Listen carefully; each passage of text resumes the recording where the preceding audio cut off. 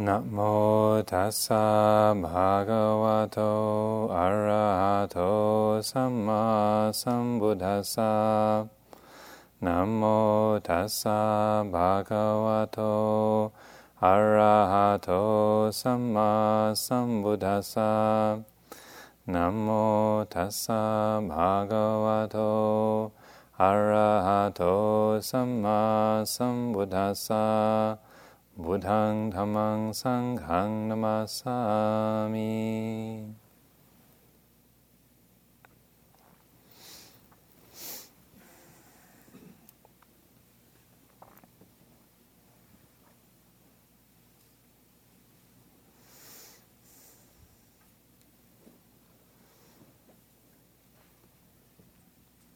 I was thinking this evening how delightful and inspiring it is to have such a large crowd all joining in with the chanting together. Normally our retreats are a bit smaller than this, and certainly life at the monastery doesn't have such a big crowd, and so it's hard to remember the last time I sat down and had such a gang giving voice to the verses of vandana, of reverence for the triple gem. So it's quite a beautiful, delightful quality in that respect.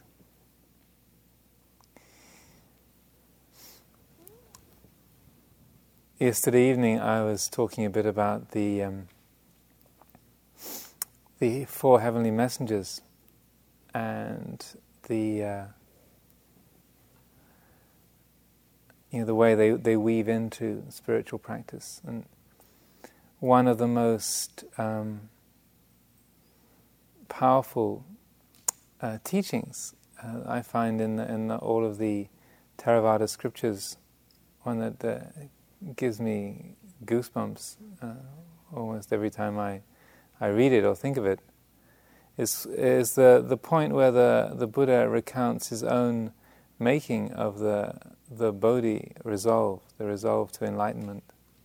Where he says, why should I, being subject to aging, sickness, sorrow and defilement, being subject to death, also seek after that which is too subject to aging, sickness, sorrow, defilement, and death?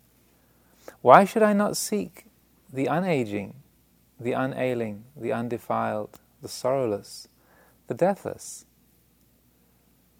And then I thought, yes, I will seek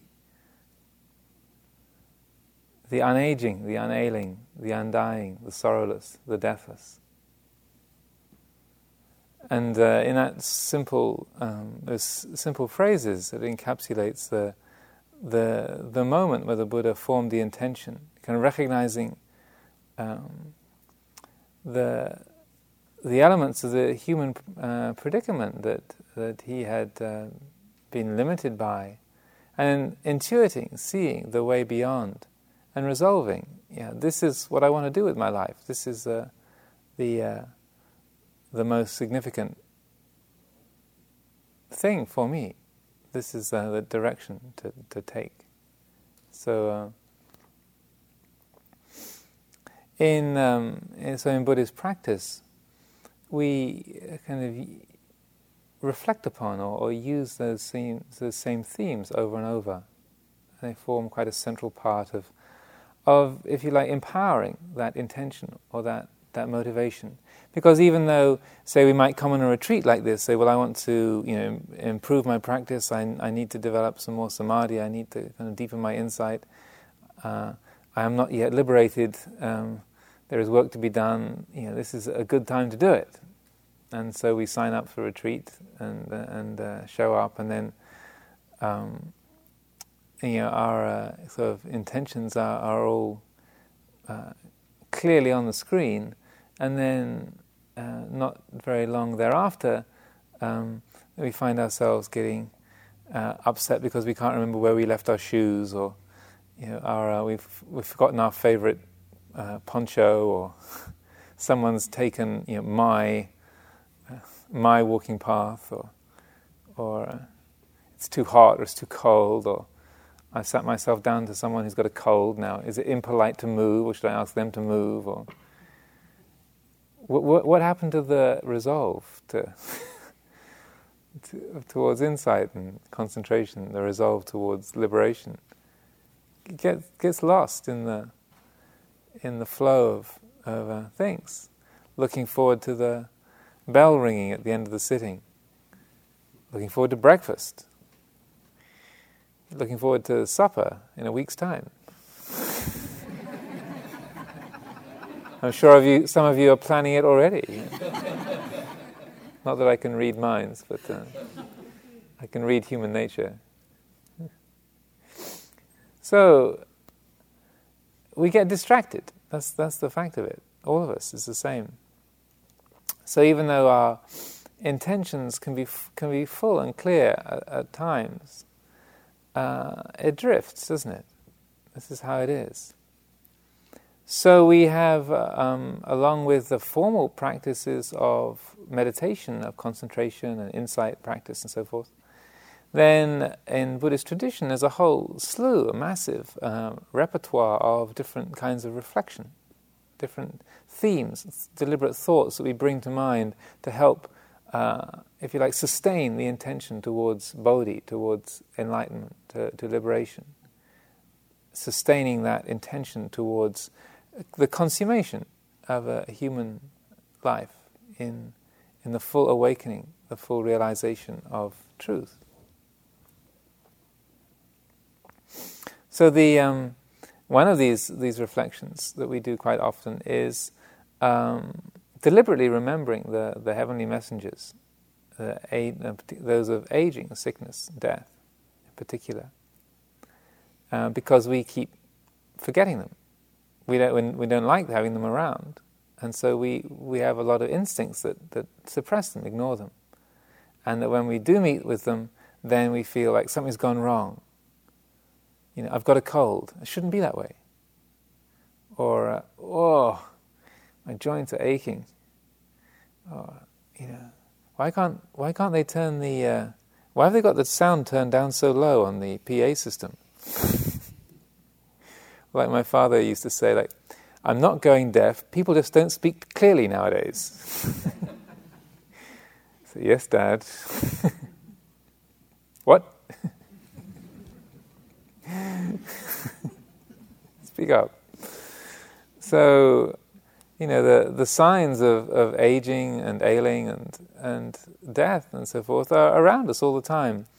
But because we don't see them clearly, because we don't actually hear the message of the messengers, we look upon them as annoying intrusions, things that shouldn't be, that if my life was running smoothly, I wouldn't have to deal with this backache or this memory loss or this hearing deficiency or this aches and pains or this...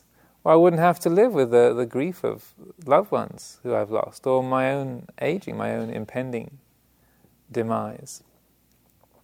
So what happens is that we tend to use a lot of the busyness and activity, the things that we're involved in, the flow of our days and its events and perceptions and projects and memories and plans, to create a smokescreen whereby we avoid hearing the messages. We kind of push them aside because we just don't want to hear it. That feeling of, don't tell me that. I don't want to know that. And somehow we feel if as long as someone doesn't give us doesn't tell us the bad news, then it somehow takes it away. But the approach in the Buddhist tradition and the kind of practice the Buddha encouraged was, rather than actually empowering the quality of fear and denial and alienation by suppressing or pushing away or not listening to the messengers of aging, sickness, death, that we actually invite them in and say, please, talk to us, give me the message.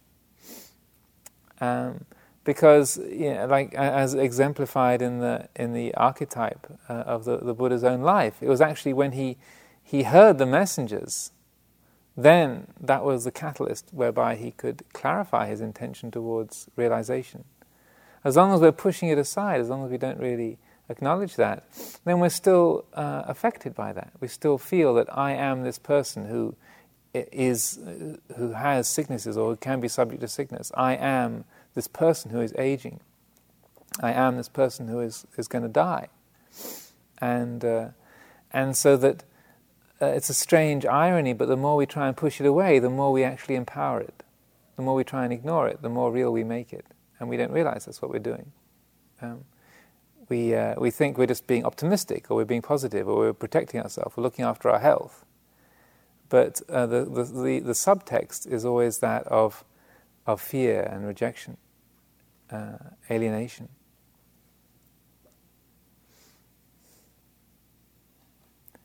That feeling of, it's the same for all of us, that, like I was saying before, that sense of something has gone wrong. I shouldn't be experiencing this. How can I get away from this?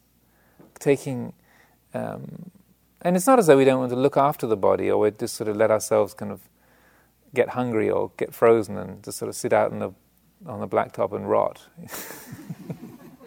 Well, it's all impermanent anyway, that's what Ajahn Amaro was saying, so I might as well, why bother feeding it or dressing it or anything, really, just sort of sit here and let it all fall to bits. Let the coyotes and the turkeys have their pickings, and what's left can just flow down the drain. But that's not it. We take care of our bodies, and we look after sicknesses and work with the conditions of nature as well as we can. But if in our heart of hearts we feel that something is going terribly wrong, because my faculties are failing, because I can't think so straight, because my hearing is diminished, because my joints are aching, or because I've lost some of my loved ones, then if that's the going on in the background, then we're still trapping our heart within the bounds of birth and death. We're shutting the door on that quality of deathlessness, on the unconditioned, on the heart, that quality of our own being, which is utterly liberated, which is utterly free, which is unbound by birth and death, by gain and loss, by any kind of limitation whatsoever, by time or space or individuality, any kind of boundary whatsoever. The door, we shut the door on that when we believe in those. We create this kind of identification. If we believe that something has gone wrong here. So sometimes Theravada Buddhism in particular gets a bad rap for being so nihilistic and negative, talking about aging, sickness, death. It's just like, just saying the words, you feel like it's sort of, the spine starts to slump, and I want land of limitless light. I want that. Give me the pure land. Can't we have something a bit brighter and, cheerful, comforting? And the later schools of Buddhism, amongst the many different strands that were developed, very powerful presence in northern Asia is Pure Land Buddhism, where they literally did take that principle of say the Pure Lands, or the heavenly realms of limitless light and energy and so forth, and amplify those and make them into a goal of Buddhist practice, or at least a very, very pleasant stopover before arriving at Nibbana. So the Pure Land Buddhism it has its basis in Theravada tradition as well. It's called the Suddhavasa. They're the realms that you go to if you're a non-returner. And so if you're a non-returner, then when the body dies, you go and get reborn in one of the Pure Lands, which of course is like 80,000 eons of unutterable bliss. And then, after a lifetime in the Pure Lands, then of course you pop off to Parinibbana. So the idea of Nibbana is still a little bit of a chill to that. I mean, Nibbana means cool. So, even in the Northern Buddhist tradition, Nibbana has still got this kind of indescribable, no return, beyond this door, nothing can be said about it, so that it's sort of beyond the realms of description of infinite light or infinite joy or incalculable bliss and love for eons. That we like the realms of the describable, of the familiar. And we think, Nibbana might be really, really, really good, but 80,000 eons of incalculable bliss sounds kind of a nice interlude before stepping through that door. So, ergo, Pure Land Buddhism. So the Theravada does get a bit of a bad rap because of not putting so much emphasis on that kind of thing, or not having picked that up so much, but aiming straight at things like aging, sickness, death, and these sort of downer words. But and certainly when I first came across Buddhism in Thailand, that was really my first major contact with Buddhism. My immediate feeling was, wow, these guys are pretty sour. They've got a bit of a downer on life. Because I was much more of a sort of love and light and infinite bliss type of character. That seemed to be much more what I was intent on aiming at. But as the years have gone by, I see the genius of the Buddha in pointing directly at these qualities. Because what happens is that when we turn and directly attend to those elements of life, the elements which are not exciting or not inspiring, but which are painful, are challenging, difficult, that we instinctually look upon as a loss or as an imposition or an impingement, negative impingement on us. What happens when we turn to actually directly face towards it is then we open up the door that the Buddha found in that same appreciation. It's like, why do I not seek what's beyond it? And there's this strange irony whereby it's only when you actually turn and face it and meet it, then you actually can see past it. As long as we're not turning to face it and accept it, then it seems that we can't see anything other than it. We give it a solidity, we impart a solidity, a validity to it that it doesn't actually possess. And it's only when you kind of look closely, it's like you can see the strings on the puppet. You can see the guy behind behind the screen,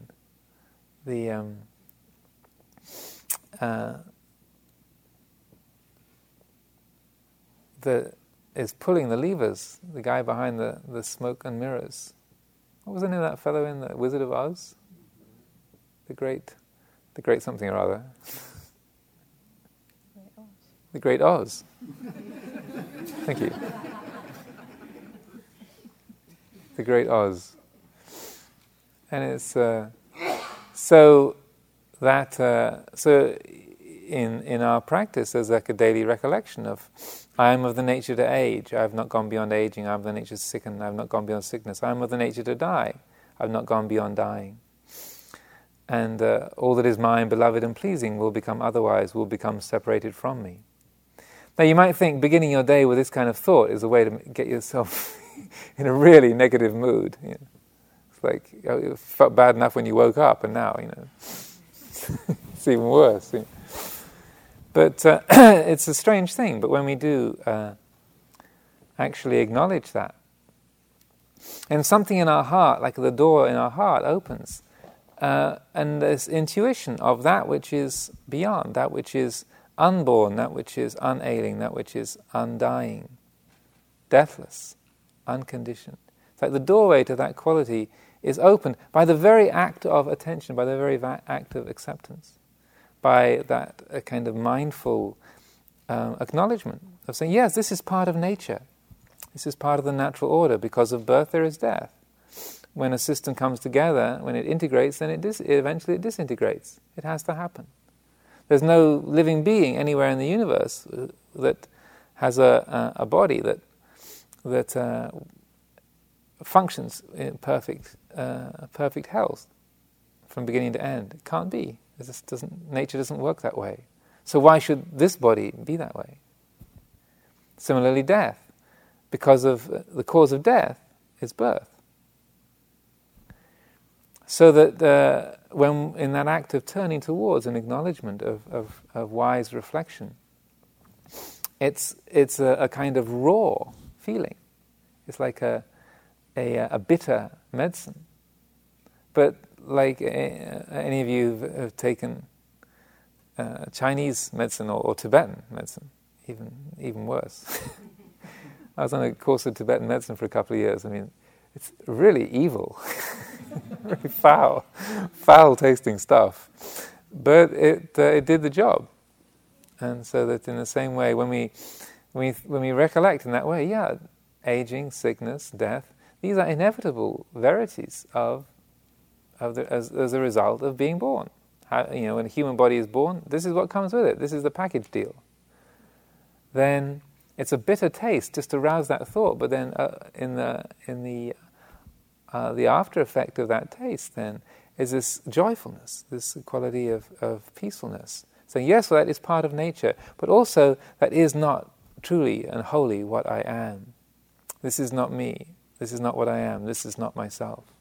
The heart intuits that which is beyond, that which is unborn, undying, which is not fettered to the wheel. And that's the point of it. We're not in this business to make ourselves more depressed. I became a Buddhist monk to enjoy my life, not to make myself miserable. So this is the way that it works, and that one of the most powerful practices that we have is like a conscious recollection of particularly of death. That's of all the messengers. That's the most fearsome. One of the kinds of practice I like to do, or like to teach, is sometime in a retreat, I'll say at the beginning of a sitting, okay, imagine this is the last few minutes of your life. And this sitting might be half an hour, might be 40 minutes, 45 minutes, somewhere in there, 50 minutes. But at some point the bell's going to ring. Okay, you've got about 45 minutes left to live, give or take. And when the bell rings, you've got as much time as it takes for the sound to fade to get ready to go. So just as an imaginative exercise, saying, when the bell rings, that's the last moment of your life. And I did this as a practice for myself for years and years. It doesn't really work if you're the bell ringer. Kind of loses some of its zing. But for years I did this practice, and boy, is it revealing. It's like the insight being, do I really want to be hanging on to this particular thing if this is my last thought, if this is what I'm going to check out with? And if this... Also on the understanding that the thought that the mind is dwelling upon at with the last moment of life substantially conditions where any kind of rebirth might occur. So it's when one enters into that kind of exercise with a bit of conviction, it's very revealing, because as the mind sort of picks up this and starts worrying about that, well, I'm going to be dead in half an hour, and what's the point of worrying about my knees, whether I need an operation? It's like, forget it. It's not going to happen. Or worrying about what happened last week. Well, it's last week. What are we going to do with our paying our credit card bill? Well, they can find somebody to sue, but I'm not going to be around. It's extraordinary, the number of things, the kind of rearrangement of priorities that occurs. So it's a kind of useful exercise that I do, and I find that if one does that, a few days into a retreat, the level of attention in the room is very, very noticeably acute, and that we see a lot of things about ourselves. So, I thought of suggesting that. As a general theme, as part of a theme for this week, we could assume that at 5 o'clock Saturday afternoon, which is the listed finishing time for this retreat, Say, okay, we have until 5 o'clock on Saturday. And that's how long we can expect to live, say. We've got about a week, just under a week to play with. So if we had a week to live, what would we want to dwell upon? What would come up in our minds? And again, it's a kind of an exercise that it only has power if you put attention into it, if you give it life. And I know Stephen Levine has been doing workshops. He wrote a book called A Year to Live, with a similar theme in mind. Must confess I haven't actually read the book, but it's very potent kind of practice. You know, if you reflect sort of clearly and deeply, like, well, if I really was only going to live another week, what would be important to me? What would come up? All the things that I haven't done, all the things I have done that I wish I hadn't done, all the things that I've half done. There's a shaking up of priorities. A lot of things just fall away. A lot of things just that we think of as, oh, you know, this project I'm in the middle of, or this thing I'm working on, what I'm heading towards, or what I'd like to do sometime. It's like, if we've only got a week, it's not going to happen. And that it's very, very skillful and revealing. It can be also a bit intimidating, because you think, boy, have I got some work to do.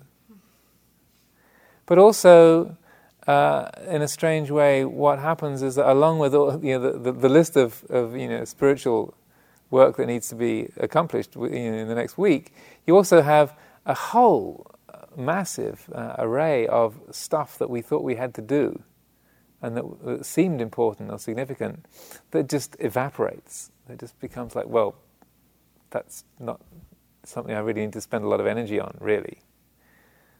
And one taps into a very deep insight into what's of meaning, what's of value, and what's not. A few years ago, about 4 years ago, just after I moved here to the States, I was diagnosed with melanoma, and from a mole that went erratic, got over-enthusiastic. And so it was really very, very interesting in the Buddhist sense of the word, you know. Particularly because there was 2 stages of the diagnosis. The first stage was, this is definitely melanoma. And then they did all kinds of blood tests and X-rays and things, and all of and took the skin off, and actually it was a whole great chunk of flesh they took out. Sent it off to Stanford to the laboratories to get tested. So there was a week between the time that I knew it was definitely melanoma and before the tests came back to say how extensive it was or what stage it was.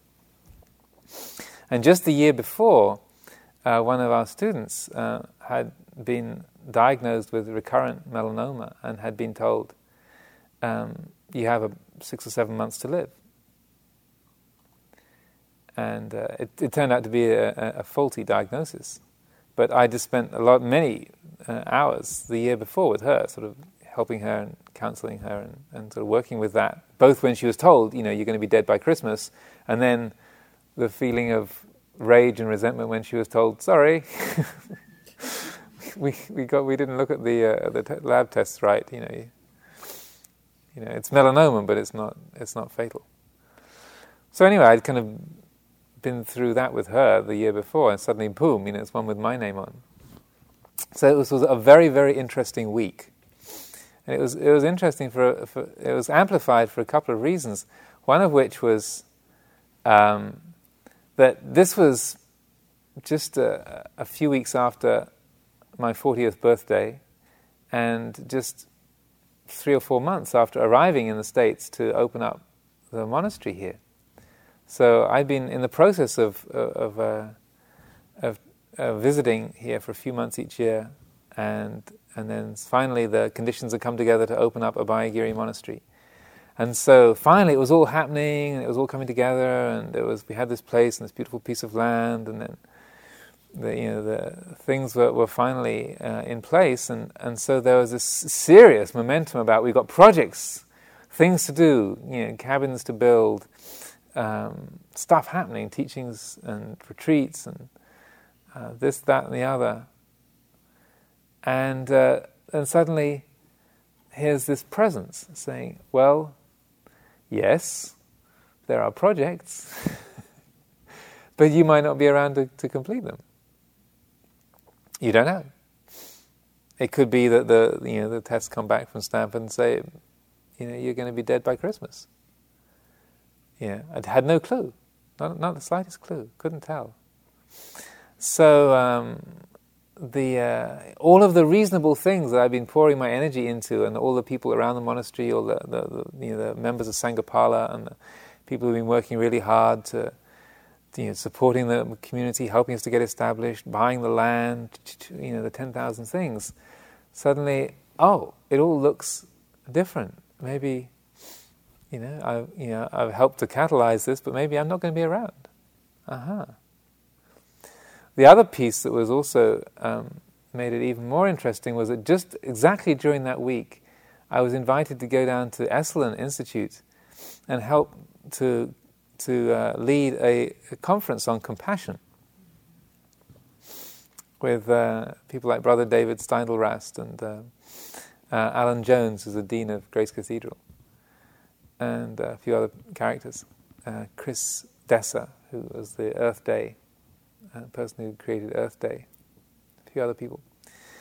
And so here I was, at Esalen with this whole crowd of people and these bright minds, and having these discussions and giving these talks and so forth on compassion. And Esalen is a place where there's a very potent aura of neediness in the air. See, I should firmly establish myself in right speech at this point. There's a certain, culture of woundedness. I am this wounded being, and neediness in the air. And so that the impulse to say, like, you think you got problems? Well, let me tell you. It was an extraordinary resolve was required not to capitalize on my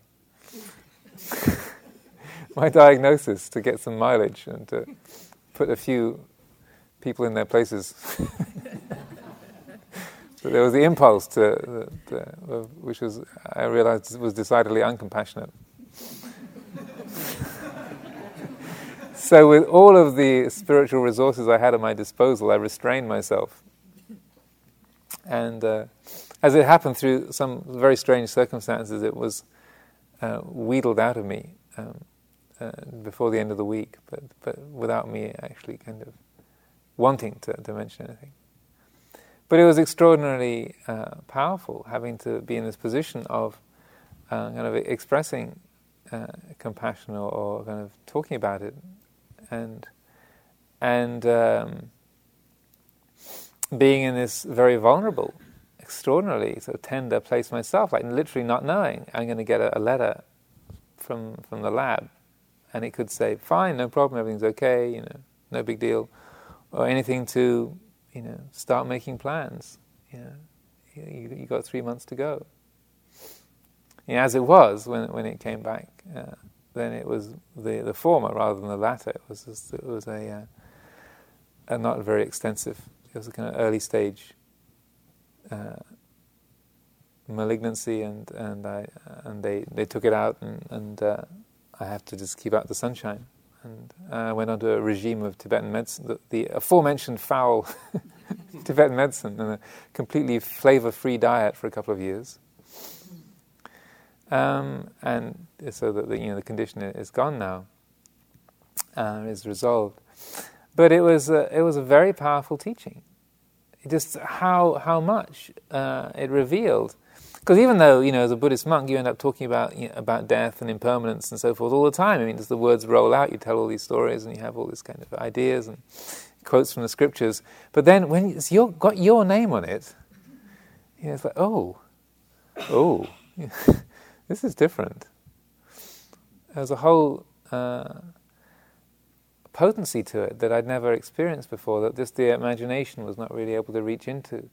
And boy, did my priority list get shaken up during that week, just as I was describing. It's like a lot of things that I thought I was in the middle of, that that I would like to do one day, or I'm in the process of, it's like just evaporated.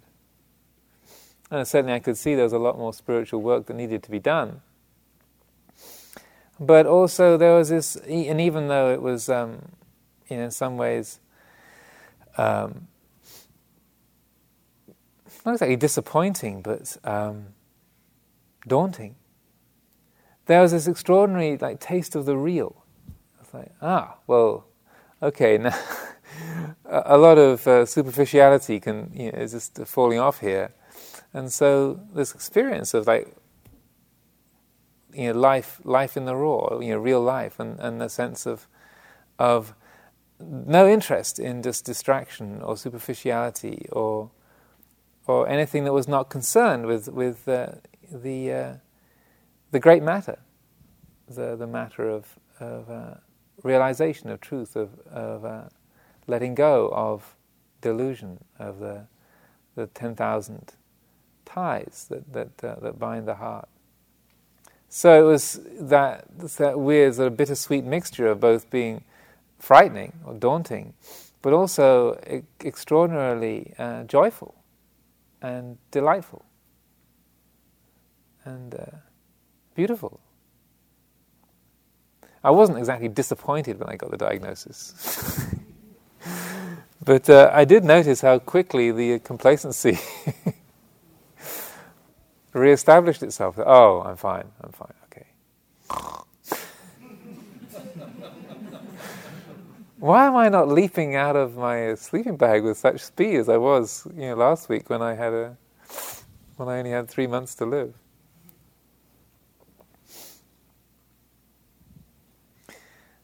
Some years ago, I met, on a similar theme, I met this guy in a hospital in England who had motor neurone disease.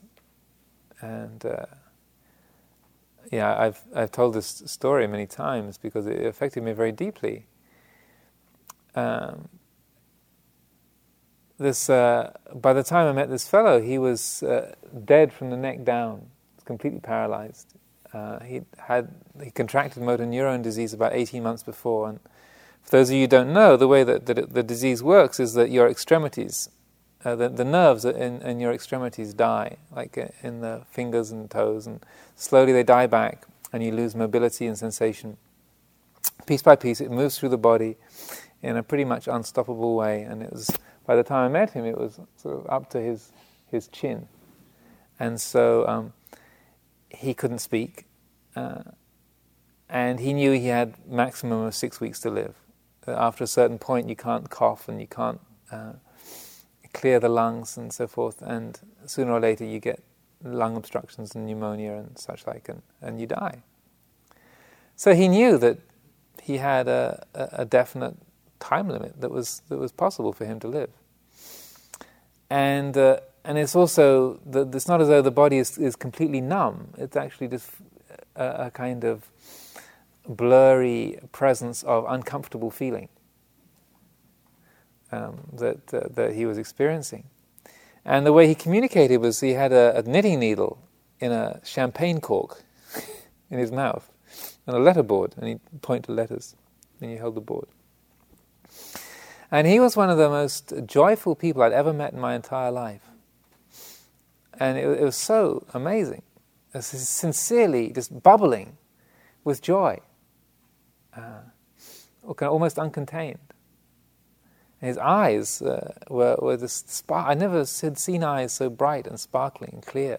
It was extraordinary. And the reason why was because, having been so brutally confronted by the messengers, That he was a very dynamic, active guy. He was a building contractor, had been a paratrooper in the military, and was a very sort of get up and go out and do it guy. And suddenly, boom, the plug was pulled. And so he went through all the stages of, of denial and resentment and anger and so forth and depression. Finally, he got to this place of complete surrender.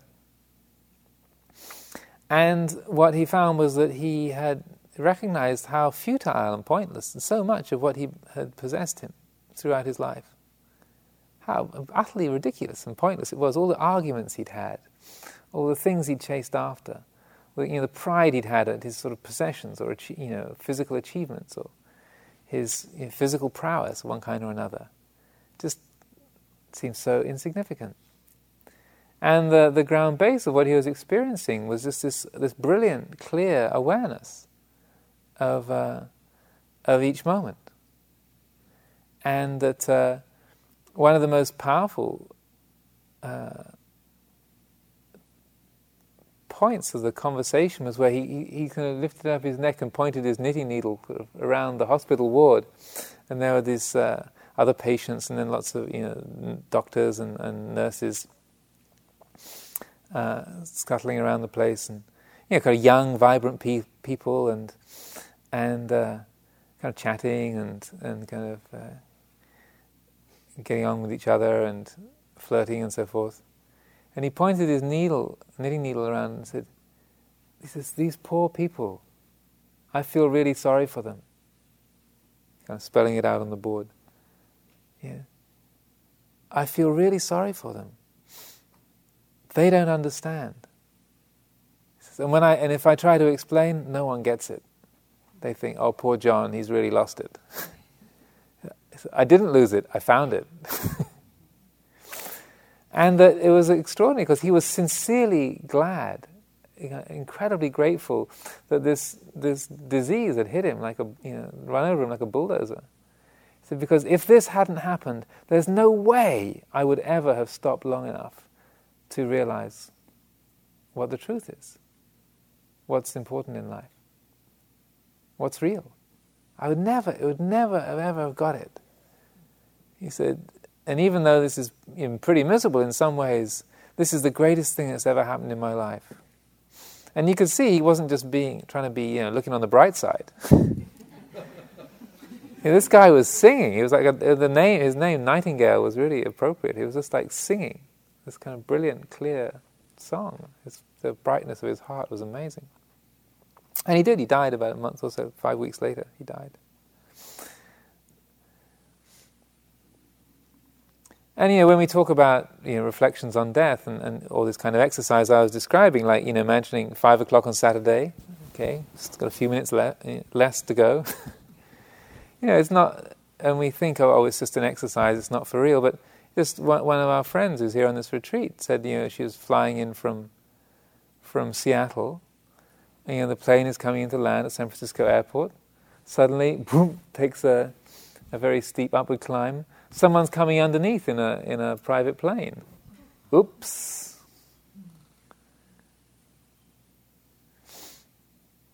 How many of us have had friends of ours, people that we know, family members, our loved ones, our parents or children, suddenly you get a phone call, oh, car wreck, they're gone.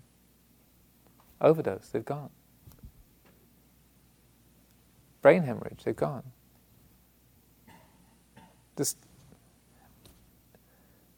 happens so often. So that, that when we really sincerely take that to heart and recognize, yeah, me too, then we bring about this kind of reflection. And what it brings forth, like what it brought forth in this fellow John Nightingale, and what it brought forth in my own heart, that experience with the cancer, was that the primacy of the quality of awareness, of knowing, that this is if you like, the purity of the mind manifests as this kind of clear awareness that is undisturbable, which is untroubled, which is unconditioned, a kind of formless, bright quality of mind that in the midst of all that's changing and coming and going, and that which is sort of beautiful or ugly and painful or pleasant, this quality of knowing, the Buddha mind, that quality of awareness, that is the unshakable presence, which is the environment for all other experience. And the heart realizes that, well, whatever else comes and goes, this is the basic reality. This is what we can trust, that the 10,000 forms come and go, and perceptions and moods come and go. Like Ajahn Chah would say, they flutter like a leaf fluttering in the wind. And we get confused because of the fluttering, the shaking, the coming and going of moods and feelings and perceptions. But the heart which knows them is utterly still, is utterly clear, peaceful, pure in and of itself.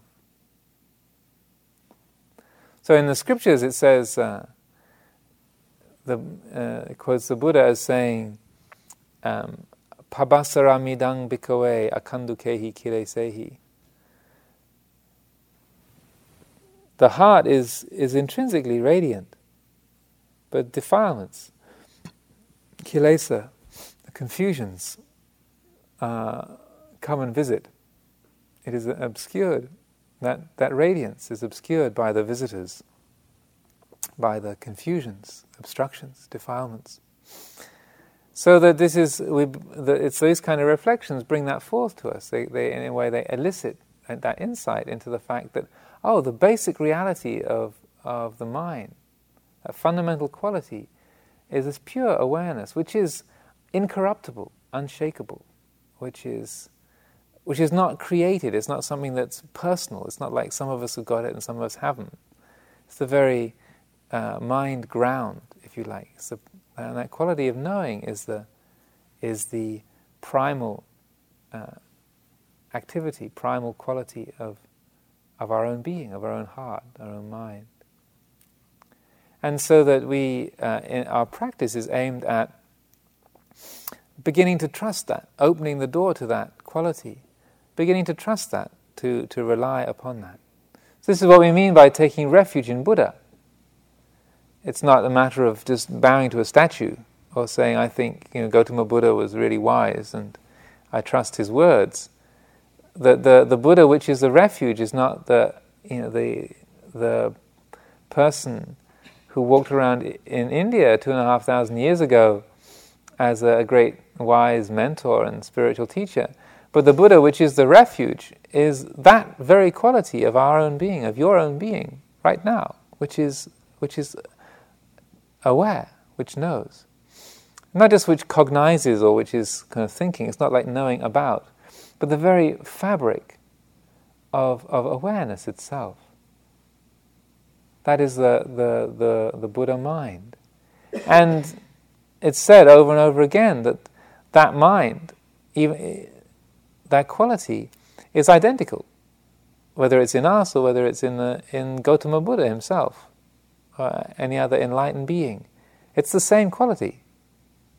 It's just like the water that falls out of the sky, the water that flows in the rivers, the water in the deepest oceans, the water frozen in the ice of Antarctica. It's just water. It's the same water.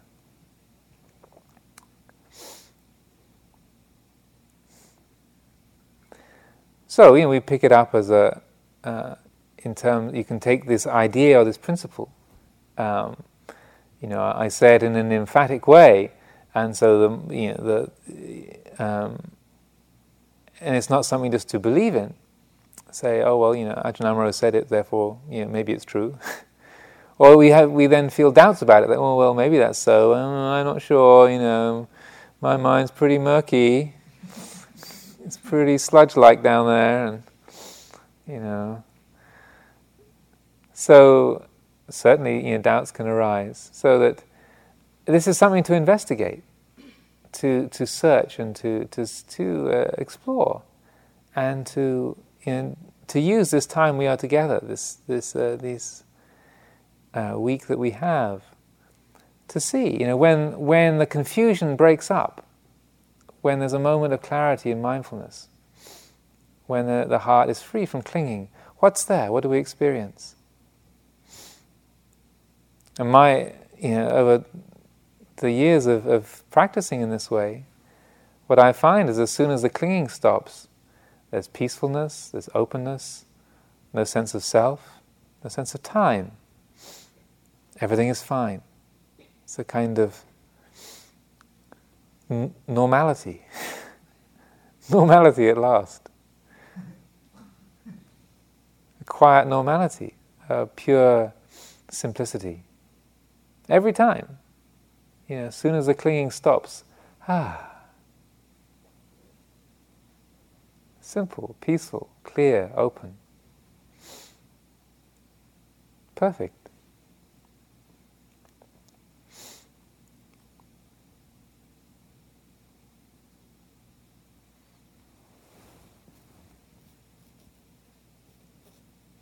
So, as we are practicing, particularly like today, the first day of the retreat, and as I was saying during the day, that the mind kind of goes on and on. It's sort of reiterating, all the stuff that was happening last week, and all that we've got to do next week, and little sort of character analyses of ourselves and the people around us and people in our family, and the problem with this one, and what are we going to do about that one, and the kind of endless chewing over, like chewing the cud of our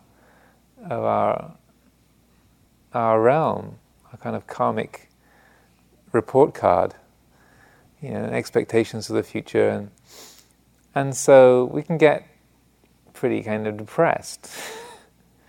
The mind going on and on and on, chattering about this, opinionating about that, waves of emotion and feeling, getting caught up in this and worried about that, and excited about this, and irritated by that. So what we're doing is making a shift.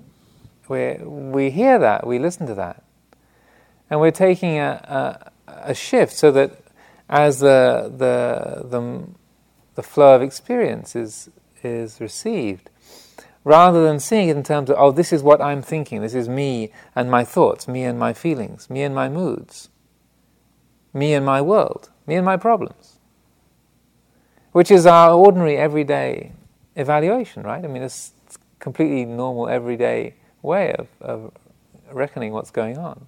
Seems quite reasonable, right?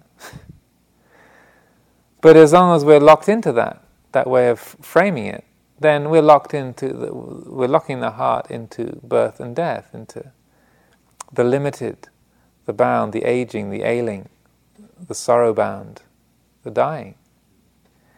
And that when instead we see, here is the Buddha mind. This is the Buddha mind knowing nature, knowing the way things are. This is the quality of awareness, of knowing, experiencing the arising and passing of sight, sound, smell, taste and touch. Form, feelings, perceptions, mind states, thoughts, emotions, consciousness. That's what's happening, isn't it? We're not pretending. This isn't a kind of just a sort of a nice way of sugaring everything over. I mean, this is actually what's happening. I mean, even right now. There's the feelings of your body, the weight of your body on the cushion, the sound of my voice, the feelings of heat or cold, different moods of interest or boredom, comfort and discomfort, energy or tiredness. These are forms, feelings, perceptions, arising, passing away. Where are they happening? They're happening in the field of our own awareness. They're not happening anywhere else, are they? So this is actually not just a kind of clever way of rethinking it or trying to just label things differently. It's like going to a deeper appreciation of what has always been happening. That right now, there's the Buddha mind, the awareness, knowing the way things are, knowing the patterns of nature. So that when we make that shift from me and my world, me and my problems, to the Buddha seeing the Dhamma, then suddenly we go from a me in here, alienated from some degree, or oppressed by, or trying to work things out with a world out there, or a world within my mind of my thoughts and emotions. As soon as that shift is made to resting in awareness, the awareness knowing the way things are, knowing the flow of nature, seeing things not in a personal way, but in a way centered on an appreciation of the flow of nature, of births and deaths, risings and passings, of the natural order. Then suddenly the heart is at ease. Everything is okay. There's a rightness to it. And when we're considering what's a definition for dukkha, this sort of Pali word that encompasses all of the nasty stuff, dukkha, when we usually translate it as suffering or dissatisfaction, it's in a way that the best way of rendering it is the feeling of not rightness, the feeling that something is out of order with the universe right now. And so in that moment of recognizing the way things are, the Buddha seeing the Dhamma, then suddenly there's rightness. Everything is in order. The heart apprehends directly the fundamental orderedness of the universe. We might see that a particular thing is not what I would like, what I like. I don't like pain in my knees, or I don't like getting soggy socks. I don't like that, but it's like, well, if you have socks on and you walk through the puddles, then you get wet socks. That's the natural result. It's the natural order of things. That which we come together with, we get separated from. It's that way. We don't like the separation, but how could it be otherwise? So that when the heart recognizes, apprehends directly that quality of orderedness, of integration, then there's no suffering. There's a quality of freedom and ease.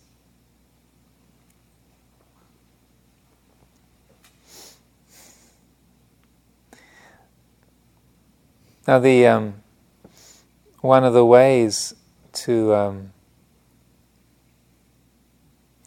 sustain this kind of insight and cultivate this insight, Ajahn used to say,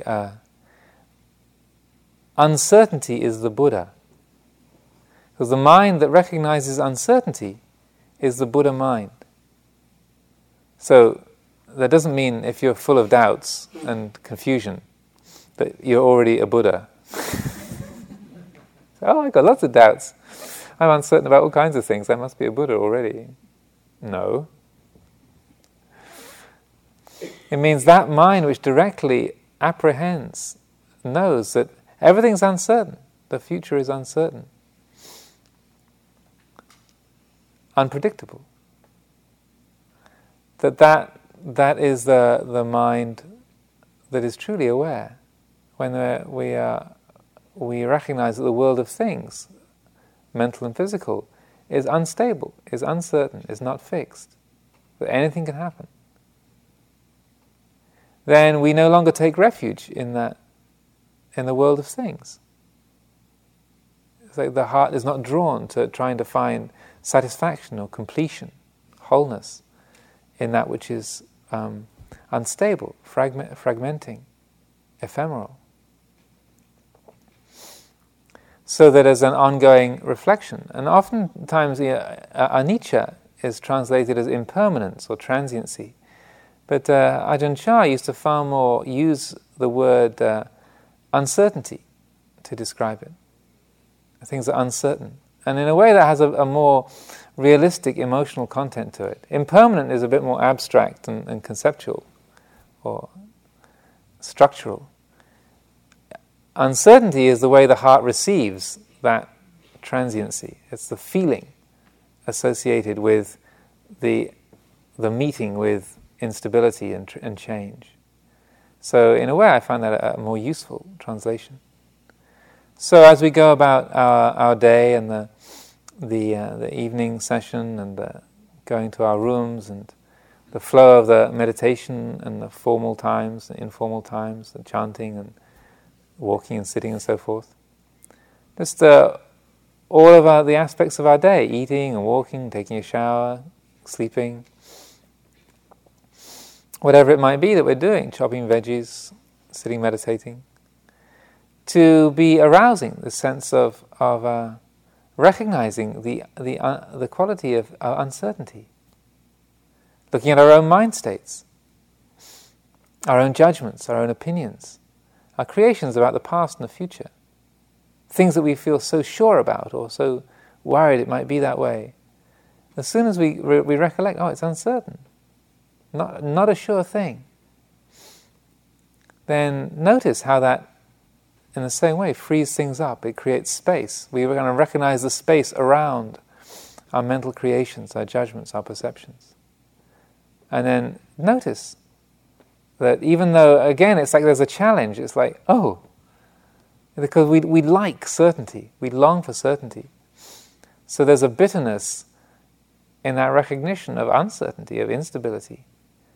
But as in the same way, when we really receive that, allow that bitterness to go through, then on the other side of it, there's this joyful ease that you find yourself unable to cling or to hold to or to invest your heart in that which is unstable. And so in that, we find a moment, a fragmentary experience of freedom.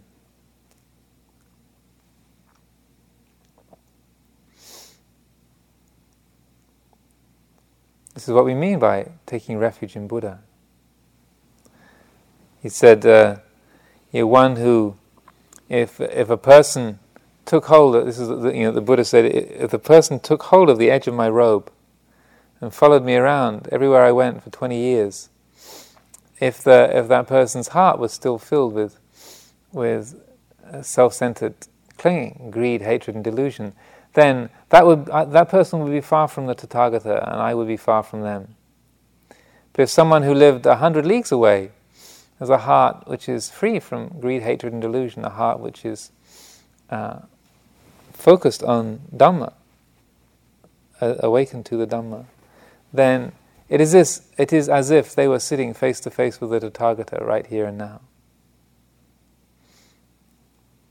So that this simple process of kind of recollection, bearing these themes in mind, bringing these themes to mind, just help us to catalyze that transformation of going from the self-centered view to the Dharma-centered view, nature-centered. So just establishing that within our hearts, taking the trouble to do that, and then noticing, when we do that, what's the effect? And when we feel for ourselves, when we recognize the beauty of that effect, then enjoy it. So, oh yeah, this is it.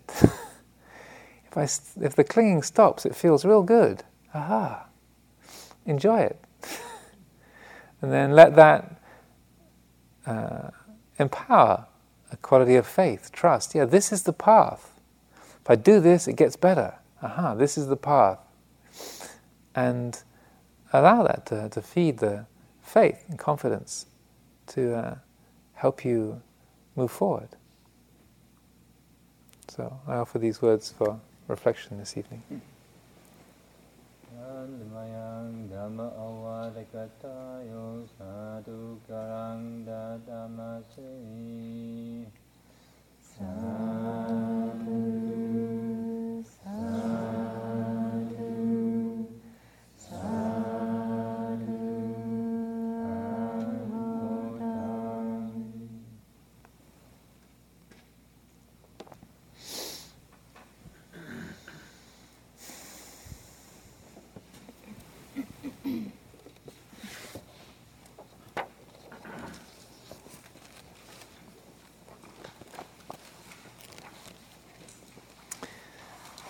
We can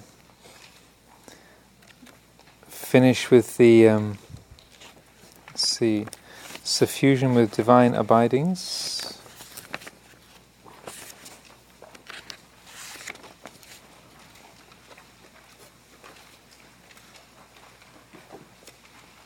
Let's see.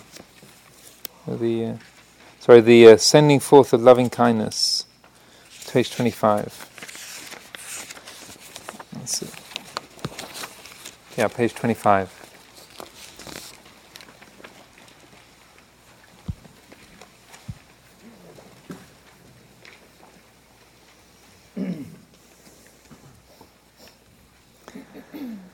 I will abide, pervading 1/4, with a mind imbued with loving kindness. Likewise the second, likewise the third, likewise the fourth, so above and below, around and everywhere, and to all as to myself, I will abide, pervading the all-encompassing world, with a mind imbued with loving kindness, abundant, exalted, immeasurable, without hostility and without ill will. I will abide, pervading 1/4, with a mind imbued with compassion. Likewise the second, likewise the third, likewise the fourth, so above and below, around and everywhere, and to all as to myself, I will abide, pervading the all-encompassing world, with a mind imbued with compassion, abundant, exalted, immeasurable, without hostility and without ill will.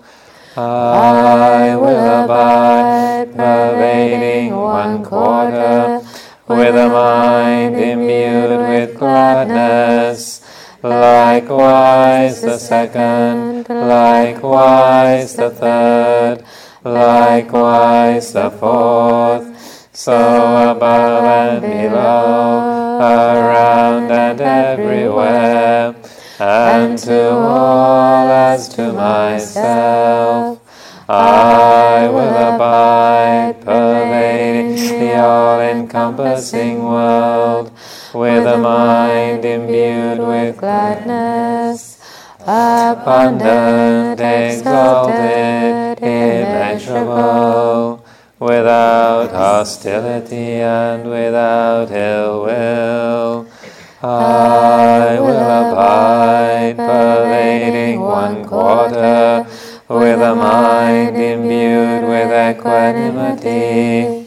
Likewise the second, likewise the third, likewise the fourth, so above and below, around and everywhere, and to all as to myself, I will abide, pervading the all-encompassing world, with a mind imbued with equanimity, abundant, exalted, immeasurable, without hostility and without ill will.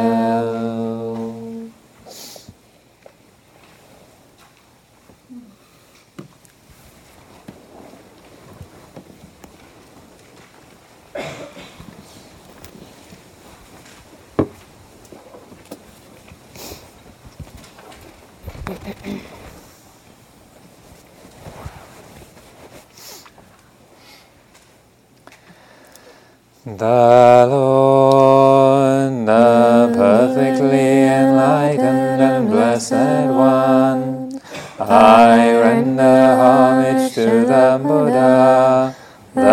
Blessed One.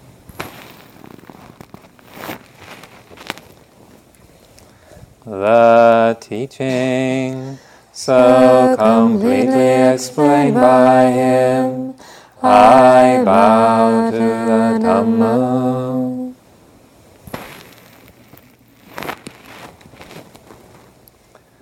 The Blessed One's disciples, who have practiced well, I bow to the Sangha.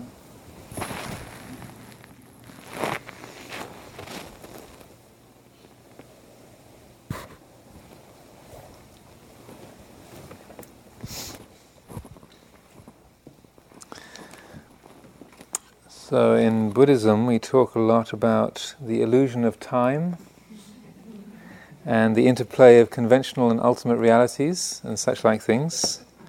And tonight is the night when the clocks change. So, this clock says it is now 9:41. So, it will now move back and say 8:41.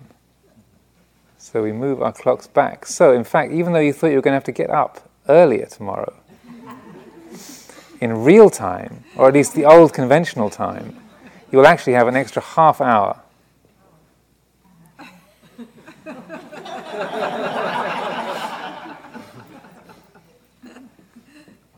Anyway, at 2 o'clock in the morning it will change. You can change your clocks now, but they go back tonight. Are all the bell ringers here? The morning bell ringers? Yes? Okay. It's the most important person to know.